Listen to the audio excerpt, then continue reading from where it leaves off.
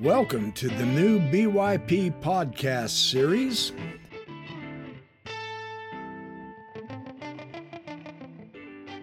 I'm going to continue my discussion of the Mormon concept of God and more on gods in general.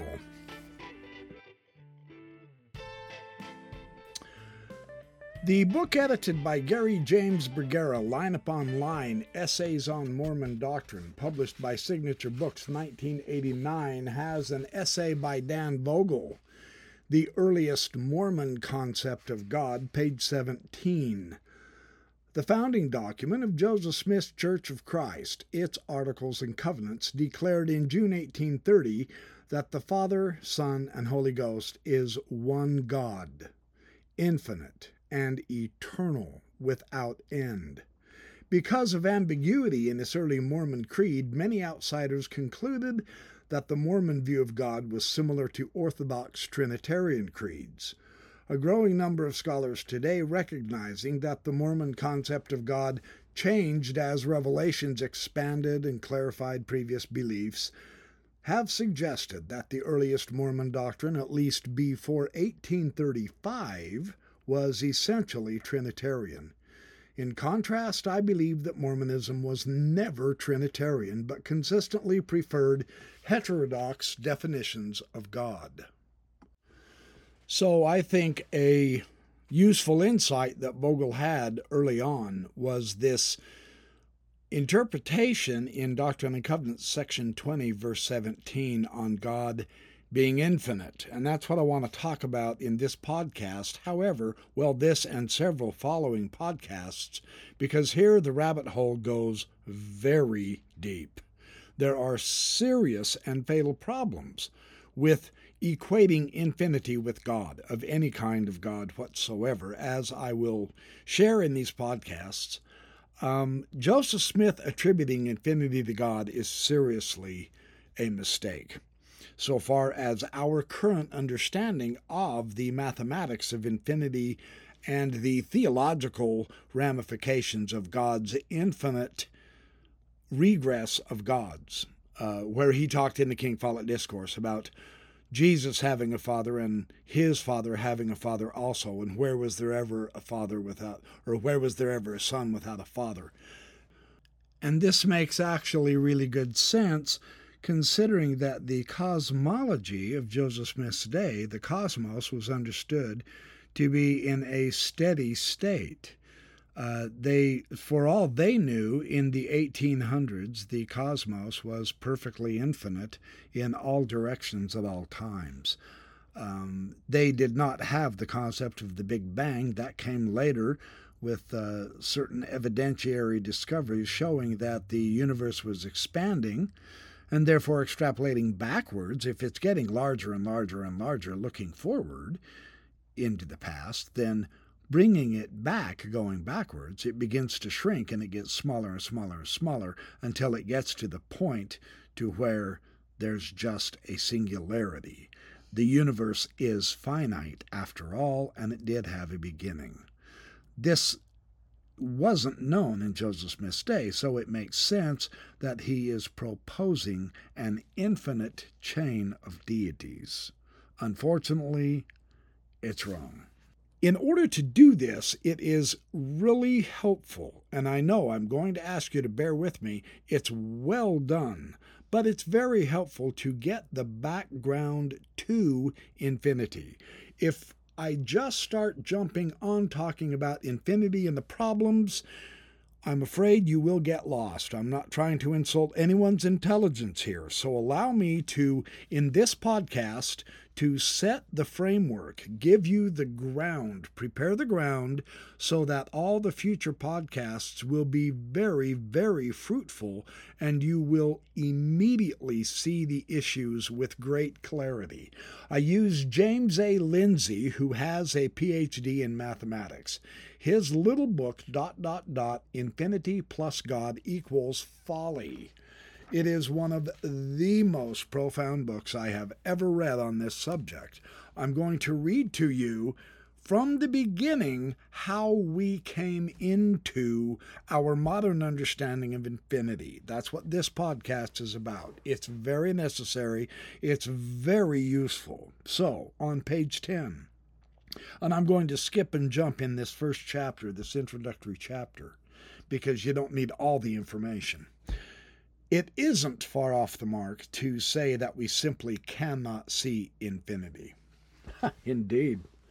Now, his view of Platonism holds that abstractions have meaningful reality in their own realm, and this, of course, is the realm of ideas. Now, this realm of ideas is independent of minds to think them.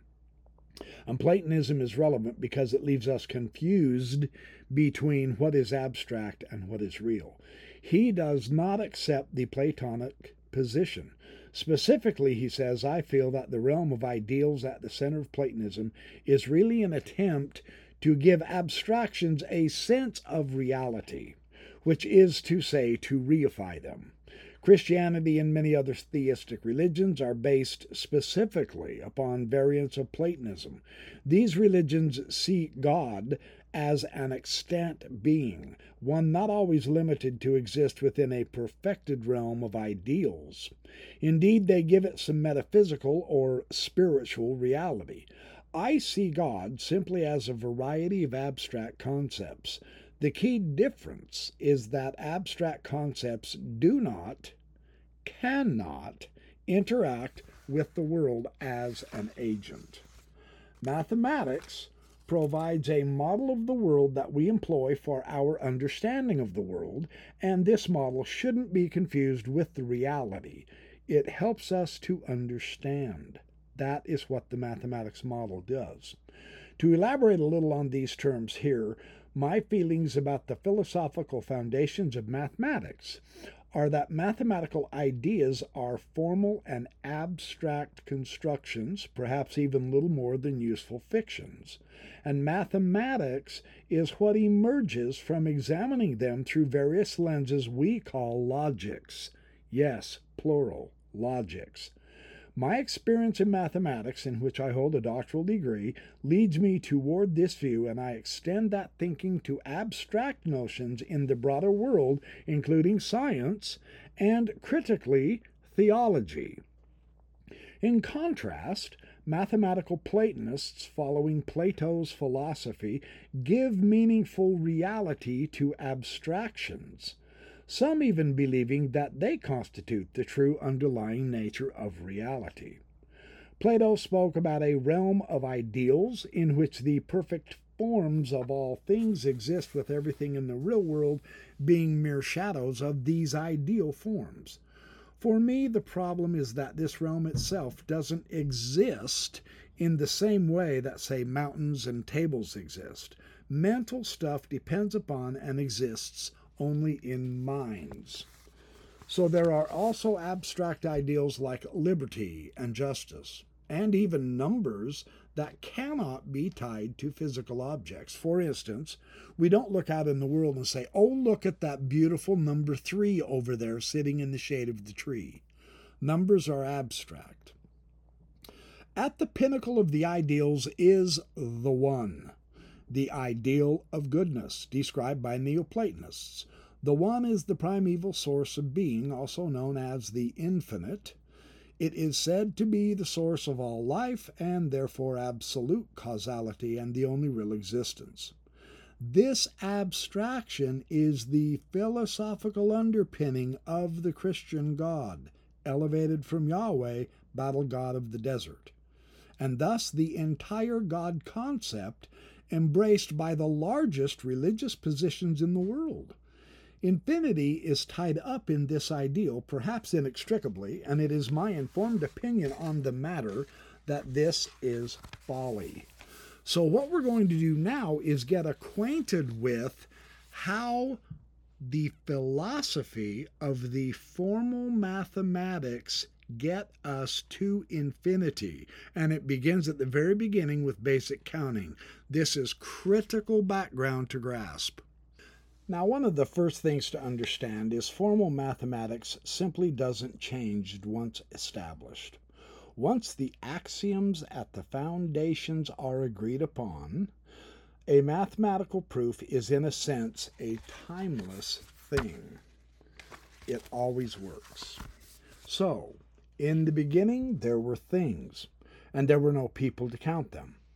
After a time there were people who could benefit by counting those things. So the people abstracted, and they invented numbers so that they might count the things.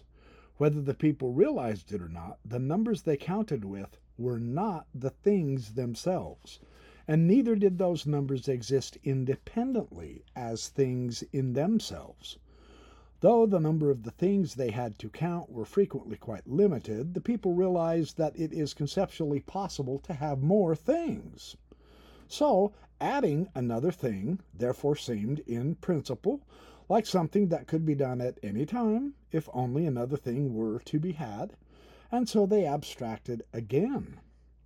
They created the concept of a successor, the abstract idea of a next counting number, though many centuries lay between its conception and its formal description.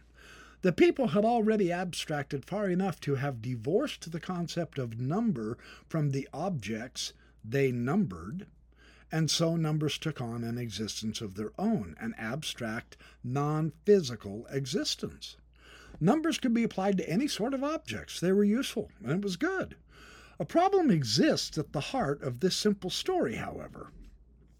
It's an accurate enough myth to describe the birth of systems of numbering, but the problem is that numbers as abstract objects of their own kind, which is to say as mental objects, are not constrained by questions of physical reality. Well, on the face of it, this is hardly a problem set against their utility. It holds no effective weight against counting, for instance. But when the unfettered abstract notion of number is combined with the unhindered abstract concept of successorship, a very hard question naturally arises, spawning a concept that is often used and misused, and that appears to be paradoxical to the core. This concept is infinity, the boundlessness that captures the idea that we know that no counting number can accurately be called the largest. As abstractions, they do not depend on actual things to count, and thus all have a successor that is larger. Well, dealing with this issue requires us to be quite formal in our treatment of mathematics, a rather new invention given how long we've been counting things. The first real formalization that I want to discuss is alluded to just above. The set of fundamental assumptions called the Peano axioms, that is P-E-A-N-O. Now, so these are going to be the basis of the philosophy of mathematics. They're called Peano axioms. These define our theory of numbers. They are named for the Italian mathematician Giuseppe Peano, who devised them in the late 19th and early 20th centuries, so not that long ago. So my intention will be to keep this part brief and light, but some introduction of terms is clearly going to be necessary. In fact, we need to start by understanding the term axiom. Axioms are simply statements that are taken to have been accepted to be self-evidently true, and axioms are starting places for our ability to reason. In other words, these are statements for which no proof is given for them, not least because they are the statements upon which proofs will be constructed. Well, another way to put this is that axioms are the statements upon which abstractly defined structures are based. And it is fair to say that axioms, in fact, are the presumptions that allow us to reason logically about matters of interest to us in the first place. So because they are presumptions, it is generally accepted, it's a rule of thumb, that parsimony meaning the acceptance of as few assumptions as are absolutely necessary is desirable in constructing axiomatic systems. So these are abstract structures, and what these do is they arise when we apply logic to the axioms. So, that axioms are exempted from proof is a matter that is easily and frequently taken out of context, often applying the term faith inappropriately when doing so. Axioms are, again, statements that are accepted to be self-evidently true, which is a long way from being statements that are simply dreamed up. We exert judgment on the worth of an axiom by the degree that we might consider it self-evidently true. Sometimes we have a good insight here, sometimes we must consider these matters carefully based upon the resulting framework of truths that emerge from the axioms themselves.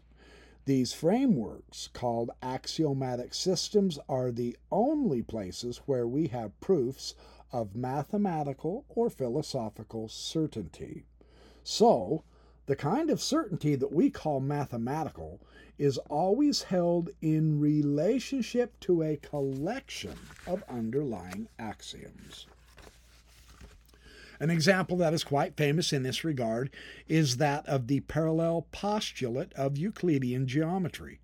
Now, this is usually expressed in terms of slightly the stronger statement called Playfair's axiom.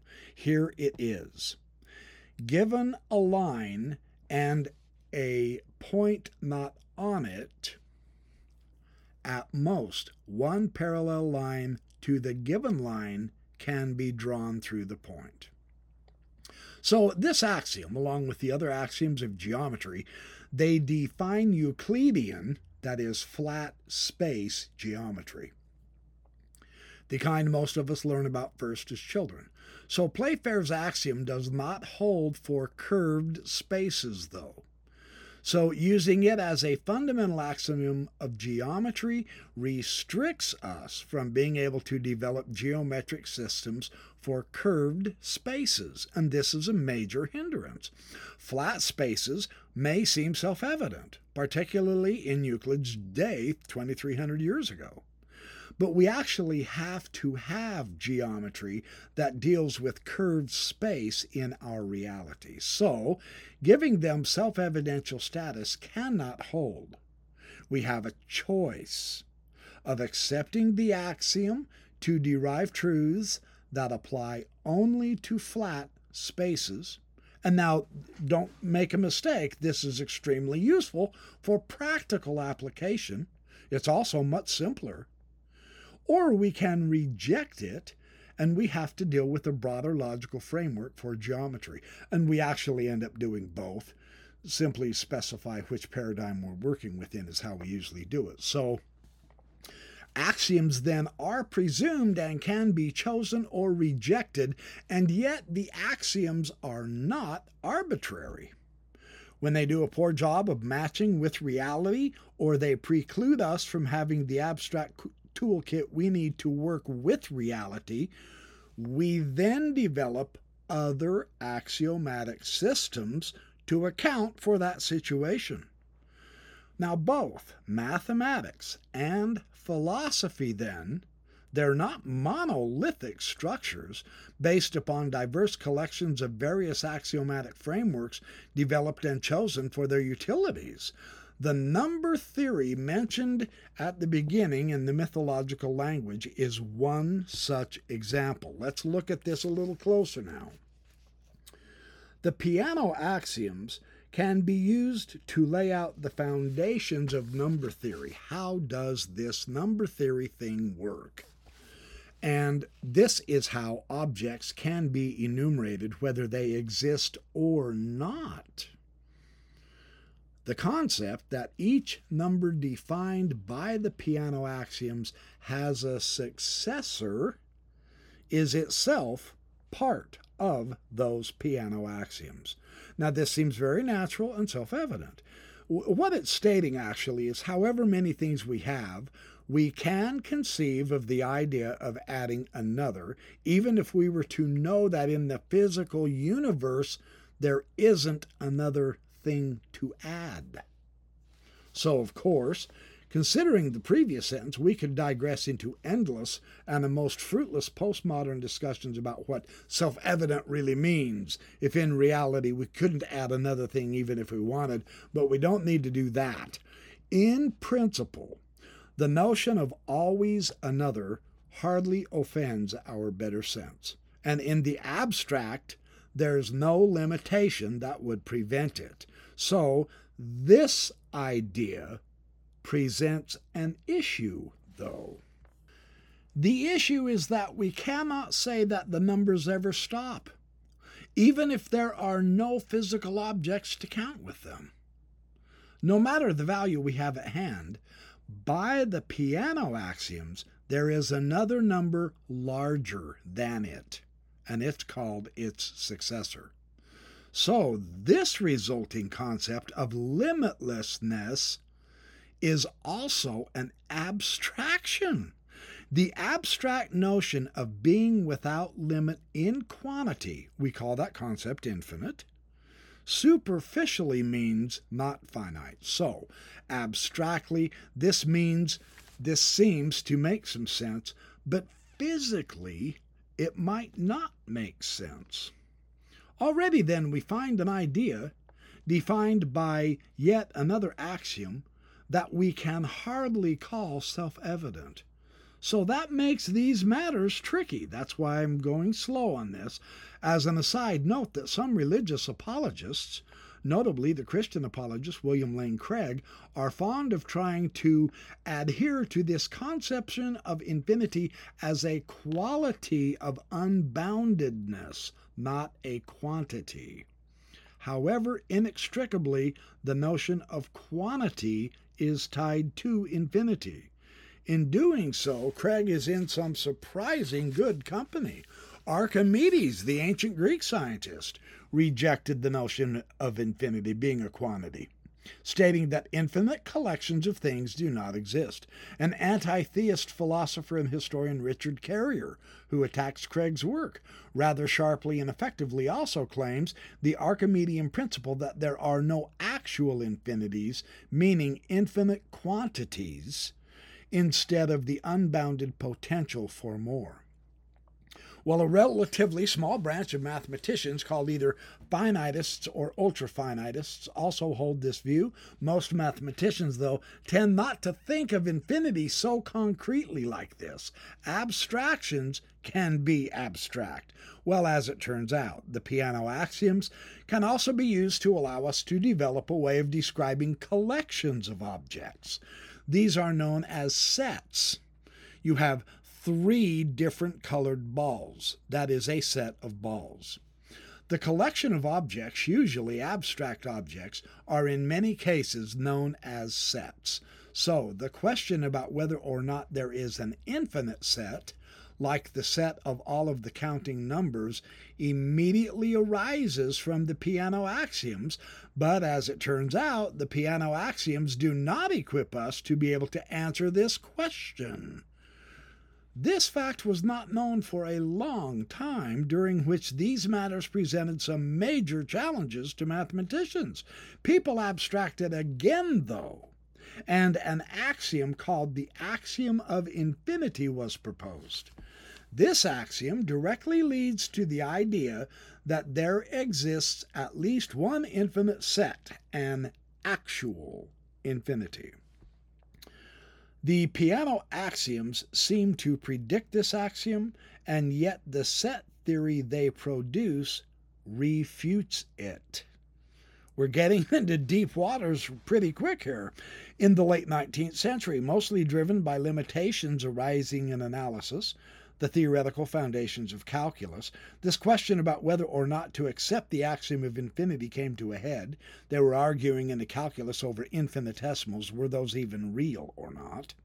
One mathematician, George Cantor, who is now famous for it, is able to work with the notion of infinity in a new and coherent way. Now, it was highly controversial, of course. It took several decades, and David Hilbert actually had to come and endorse Cantor before it gained some measure of acceptance. Cantor's ideas laid the groundwork that quantified infinity. As a result, it also gave mathematicians the toolkit through a complete reformulation of set theory by Ernst Zermelo and Abraham Frankel to solve many of the long-standing problems in mathematical analysis. It is on this basis that the majority of mathematicians today accept the Zermelo-Frankel axioms of set theory, within yet another additional axiom added to it, which we'll talk about. To be clear, the Zermelo-Frankel axioms explicitly include the axiom of infinity. So, this axiom accepts infinity as a basis for quantity. So, putting firm, if abstract, footing under the quantitative nature of infinity bore many consequences. Among these, one of the most famous is that infinity is not a one-size-fits-all concept, a question over which there was much contention, some of it quite bitter. Before Cantor's work was accepted, Cantor was able to show that if we postulate at least one infinite set, then we necessarily get more sizes of infinity. For instance, the infinity that describes the size of the natural numbers is smaller than the infinity that describes the size of the real numbers. Indeed, he showed that given any infinite set, it is possible to create an infinite set that is properly larger.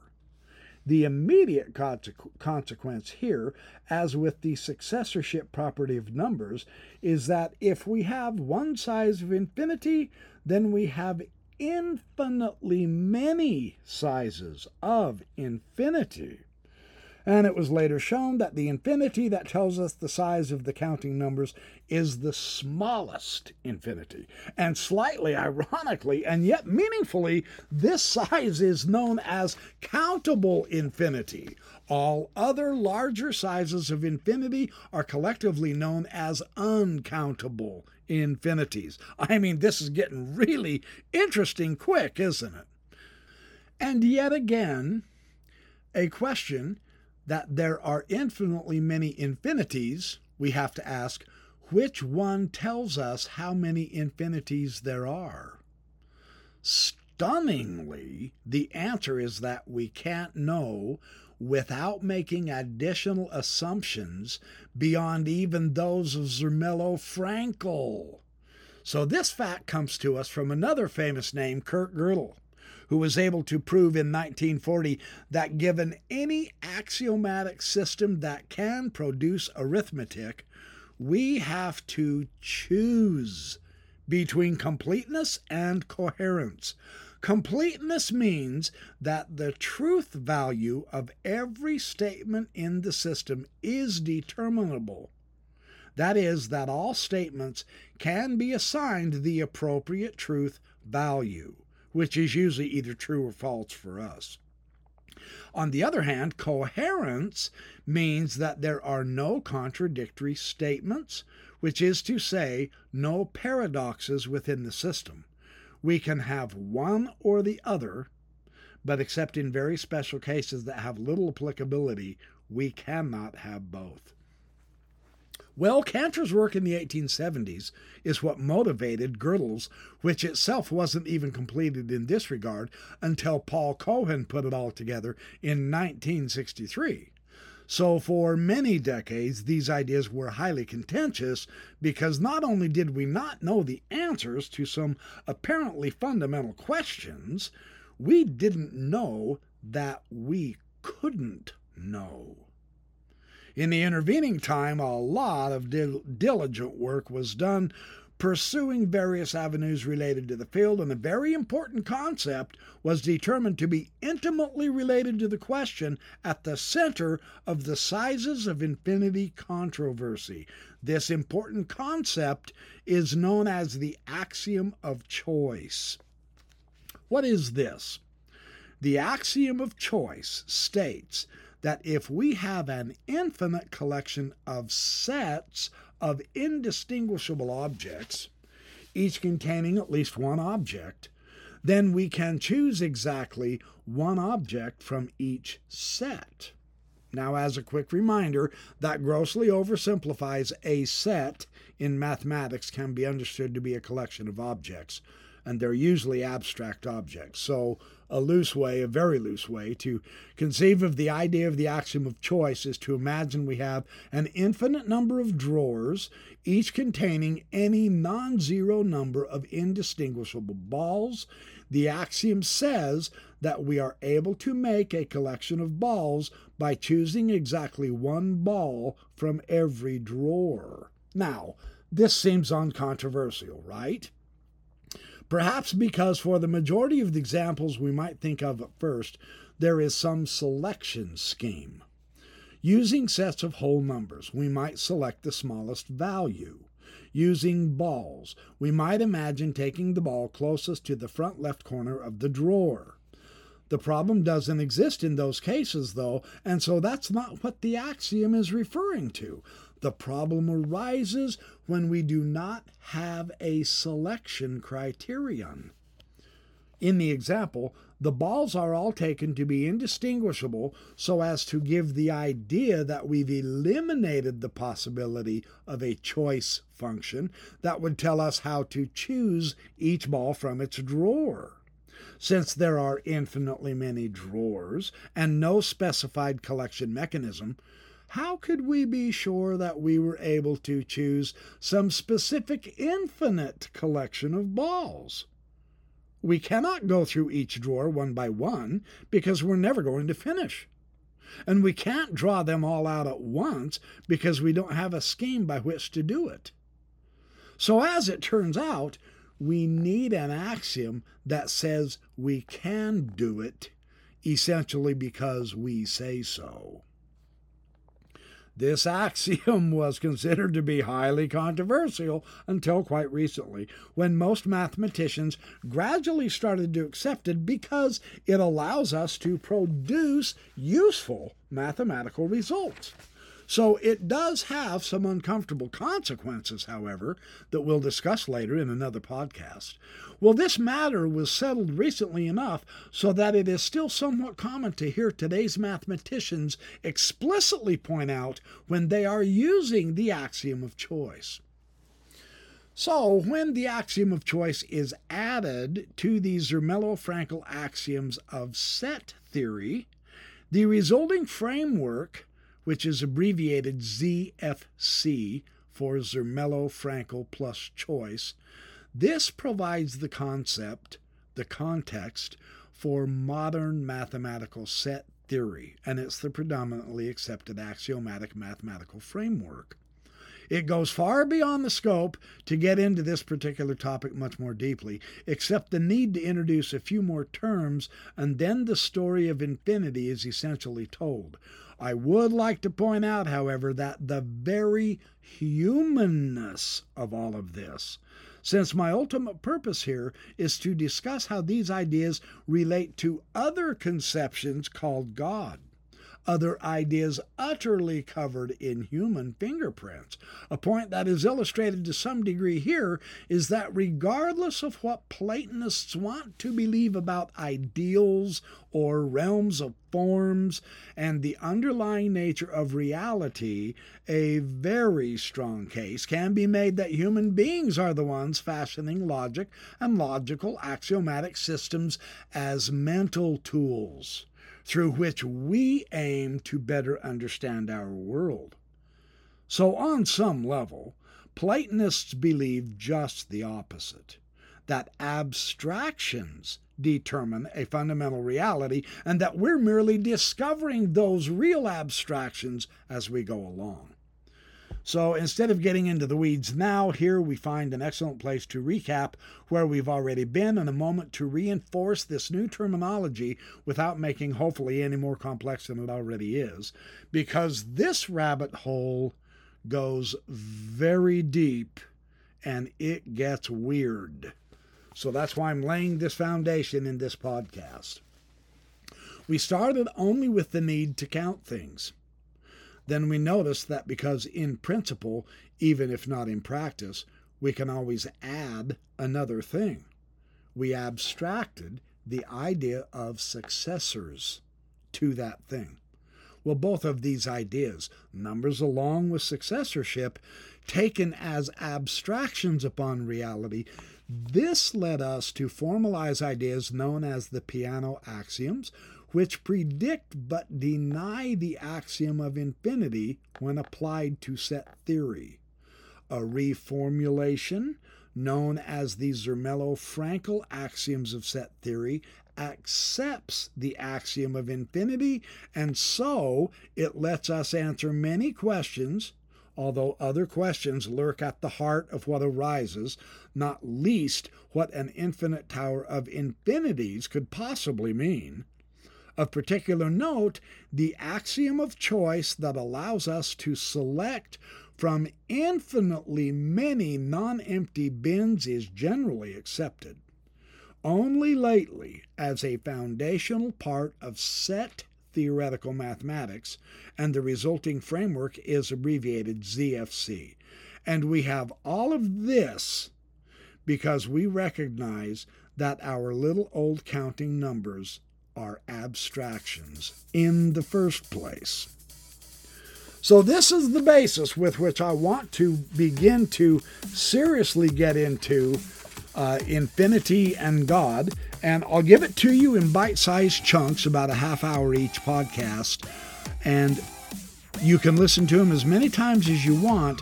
But once we begin to get into the theological construction and the contradictions and see the really intense, fascinating world of the abstract infinities, it's going to blow your mind. And it's going to demonstrate serious problems with our concepts as humans about the eternal God world. Now, this is James Lindsay's viewpoint. I have other viewpoints I'll share, but I want to give him his say. David Deutsch also has some magnificently interesting ideas on infinity. So thank you for listening to the new BYP podcasts. I will return with number 4. This seems like it's number 3 already, so we're coming along good, and we are climbing into the mountain of God, so to speak, metaphorically, with our abstract understandings of infinity, and we will see where it goes. So, be good to all, have fun, make lots of friends, sleep well, and I will see you in the next BYP podcasts.